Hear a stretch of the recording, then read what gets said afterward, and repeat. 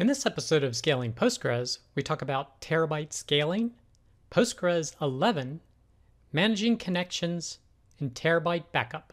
I'm Preston Jameson, and this is Scaling Postgres, episode 35.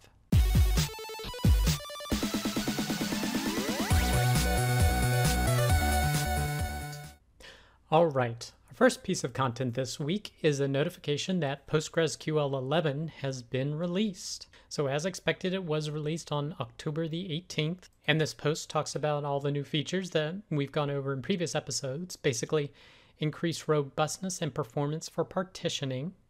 So they've really fleshed out the declarative partitioning that existed in 10 to make it even easier to set up and use, and with more features in PostgreSQL 11. The introduction of stored procedures that allow you to do transactions kind of like within a function. Improvements upon the types of queries that you can run in parallel. Doing just-in-time compilation for certain expressions, as long as you set it on. And they list general user experience improvements, talking about being able to add a column with a default and not have it rewrite the whole table. That's a huge improvement. Adding covering indexes where you can essentially include an additional payload in the index. Some additional functionality related to window functions. And then being able to just quit and exit from the PSQL command line. So if you want to know a little bit more about PostgreSQL 11, you can check out this announcement. Now, related to that, what happens soon is that PostgreSQL version 9.3, the most recent release, is projected to be November 8th. And I believe at that point it will be considered unsupported or a period of time after that. So if you're on 9.3, you should probably consider going ahead and upgrading. Now, given that this is a new release, there was an interesting post on the momgn.us blog talking about a 3-year cycle. And basically, this is just a quick little post that he did, but he's talking about the types of problems that the PostgreSQL team is addressing take a long time to do.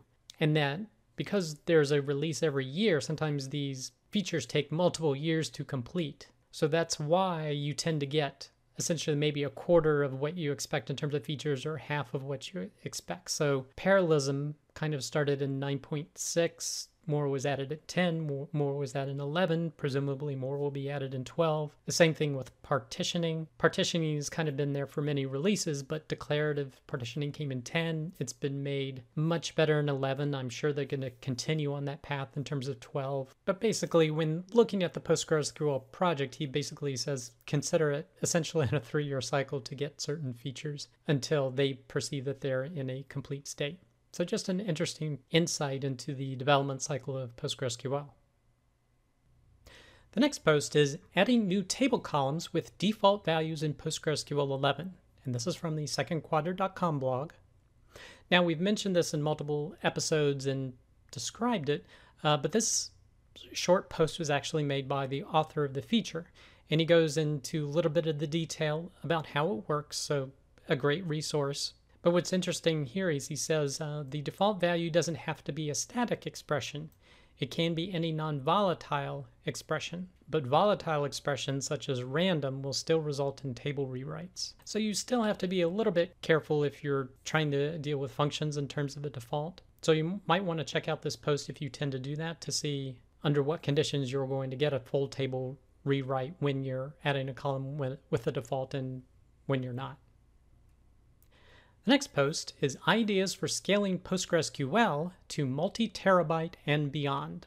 And this is from the cybertech-postgresql.com blog. And basically he goes over things you should keep in mind when you're wanting to scale your database up to a terabyte scale. The first area he discusses is lightweight special purpose indexes. And he particularly focuses on partial indexes that allow you to index only a subset of the data. Now, I myself have been able to get huge wins using partial indexes. And I would say this is probably my favorite performance-based feature. Because if you have a status column and there's only a finite number of statuses, you can create partial indexes on those statuses to get much higher query performance in a lot of use cases.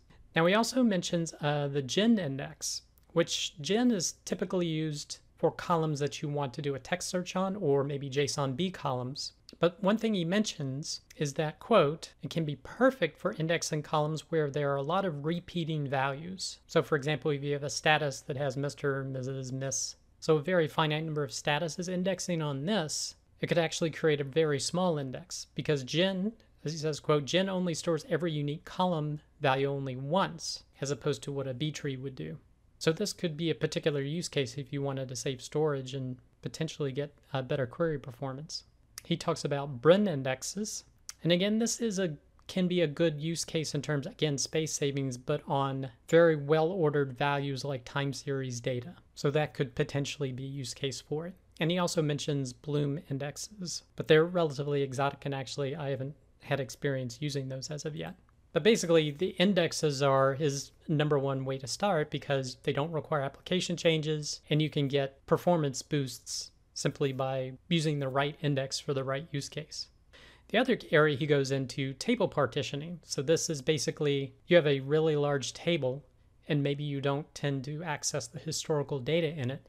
That's a perfect use case for partitioning, like perhaps by date time. So you can set up multiple partitions by year, by month, by day. That will enable you to keep in the cache perhaps only the recent hot data. And the data that is accessed infrequently won't be in the cache, but enables you to get high performance with more recent things in the cache. And again, depending on how you set it up, it doesn't require any application change. So that's another consideration when you're wanting to achieve terabyte scale.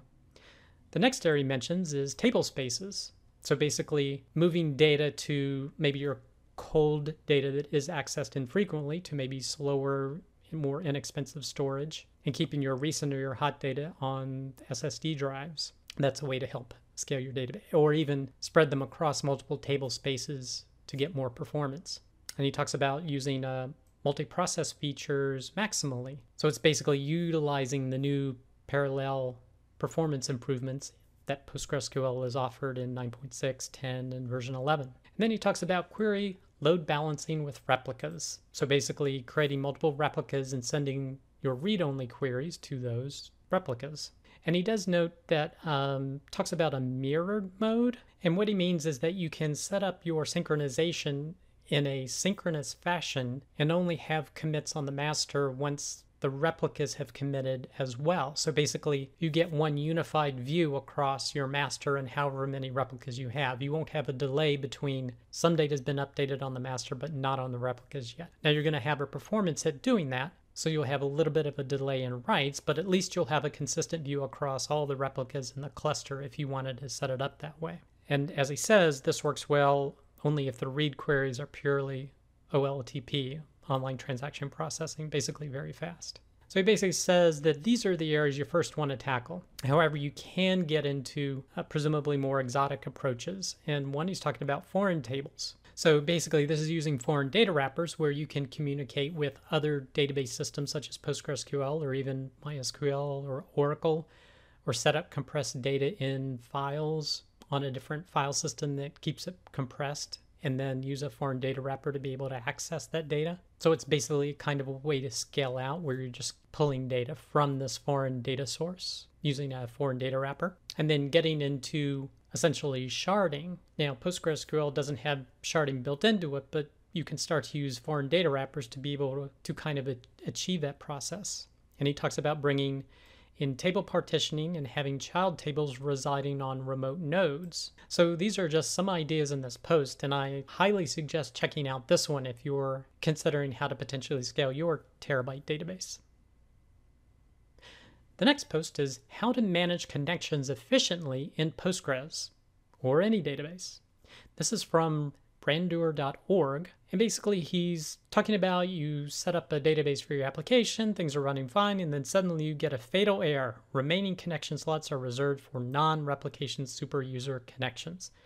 So basically you've run out of connections in Postgres. So what do? So generally people just start increasing the number of connections. And essentially there's background processes that get created for each of these connections. So they have a fair amount of cost.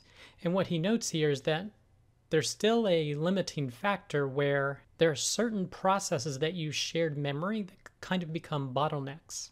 So apart from the memory, you're potentially going to run into these bottlenecks. And he has a graph here that talks about the performance of a simple task degrading as the number of active connections in the database increases. So presumably there's not necessarily a memory limit here, but just contention in the system as it grows from 1 to 1,000 connections. And you could see the delay in seconds starting to increase as you get up to the 1,000 connection level. And of course, he says what to do at this point is basically bring in a connection pooler. And he talks about applications a lot of times provide connection pooling. So he's mentioning Rails here, and you can configure for Active Record, you can configure a connection pool and how large you want it to be. But normally when you hear about connection pooler, it leads to things such as PG Bouncer. So even though some of the applications have connection poolers, you're probably going to want to get to PG Bouncer once you're at the hundreds of connection stage. And he goes over the basics of PG Bouncer and the type of pooling it can do. It can do session pooling, which is not necessarily useful for having a large number of connections, but he talks about transaction pooling and statement pooling and how typically your PG Bouncer resides in between your nodes accessing your database and the database itself. So again, this was a really good post that kind of talks through connections and ideas to have in mind, not necessarily for Postgres, but for application developer, how best to work with your connections.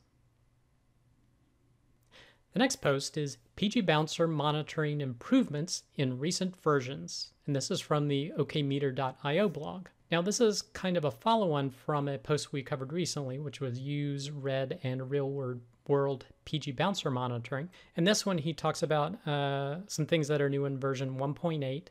They have some new settings you can get, like total transaction time. So this is the total number of microseconds spent by PG Bouncer when connected to PostgreSQL in a transaction, either idle in transaction or executing queries. And you can use a query time metric to be able to see how often essentially something is idle in transaction, and you can graph it. So it tells you how often you can essentially get an idling percentage using these new stats to see how often transactions are essentially open, but no real database work is happening. So essentially these are connections that are just hanging out there, not being used. And perhaps in your application, you could do things to make this more efficient.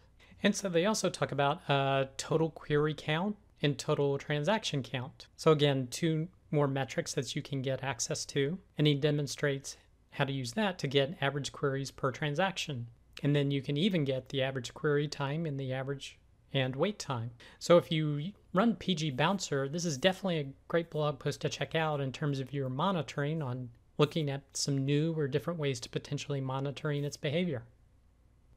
The next post is managing PostgreSQL backup and replication for very large databases. So this post basically goes over kind of why you would need to do backup, and he lists some items here. And he goes over what I tend to call logical backups using pgdump or pgdumpall to dump the whole database cluster. And you can then use the pgrestore command to restore them. Now, from my perspective, a logical backup is a great thing to do when your database is relatively small. However, once you start scaling, you're going to want to move to essentially physical backups that utilize a point-in-time recovery. So generally, this will be faster for larger databases, and you can restore to a point in time, whereas logical backups, you can just restore to the point of time at which that was started, essentially. And he talks about setting up point-in-time recovery backup, where you're using PG-base backup to take a base backup of the data files, but then you also need to be copying over the WAL files as well. And you could copy over the WAL files using an archive command, or you could use the streaming protocol to use PG receive WAL.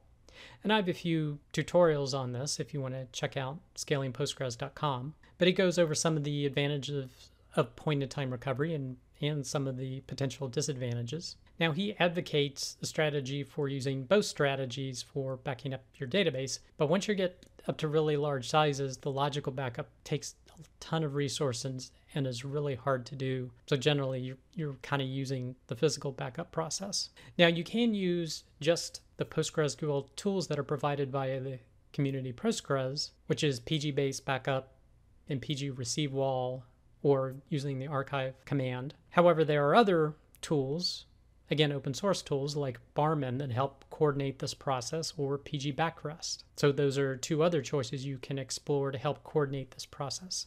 And they say they're using Barman at their organization. So if you're rethinking your backup and restore process, this is definitely a blog post to check out. The next post is commenting your Postgres database. So this actually refers to a previous similar post that I reported on last week about comment. Now, first he's talking about being sure to comment your queries, particularly if it's a very long query, just using single line comments using the 2 hyphens here. But you can also comment the schema using the comment command. So you can say comment on table, give the name of the table, or comment on column and give the name of the column and give it a description. And when you describe that object, it will show the description here. So again, like I mentioned last week, I'm not sure I would necessarily use this in my database system, this comment command, because some of that documentation is elsewhere. But I can imagine for a large database with a large number of users, this feature could be beneficial. So if you're interested, definitely a blog post to check out. The next piece of content is actually one that I've mentioned previously, but they just keep adding videos. So the Postgres Open SV 2018 YouTube channel has added many more videos to check out about Postgres, so definitely a great resource. And at some point I will get an opportunity to watch them to see which ones I particularly like. Now, related to that, there's another YouTube channel that's just posted a whole slew of videos, and this is for PostgresConf in South Africa that happened this month. So they've posted about 20 different videos on PostgreSQL, so definitely another resource to check out for recent PostgreSQL presentations. And the last piece of content is, along with Postgres 11, pgpool 2 4.0 has been released. So if you use pgpool or are considering using it, definitely a blog post to check out. That does it for this episode of Scaling Postgres. You can get links to all the content mentioned in the show notes. Be sure to head over to scalingpostgres.com where you can sign up to receive weekly notifications of each episode, or you can subscribe via YouTube or iTunes. Thanks.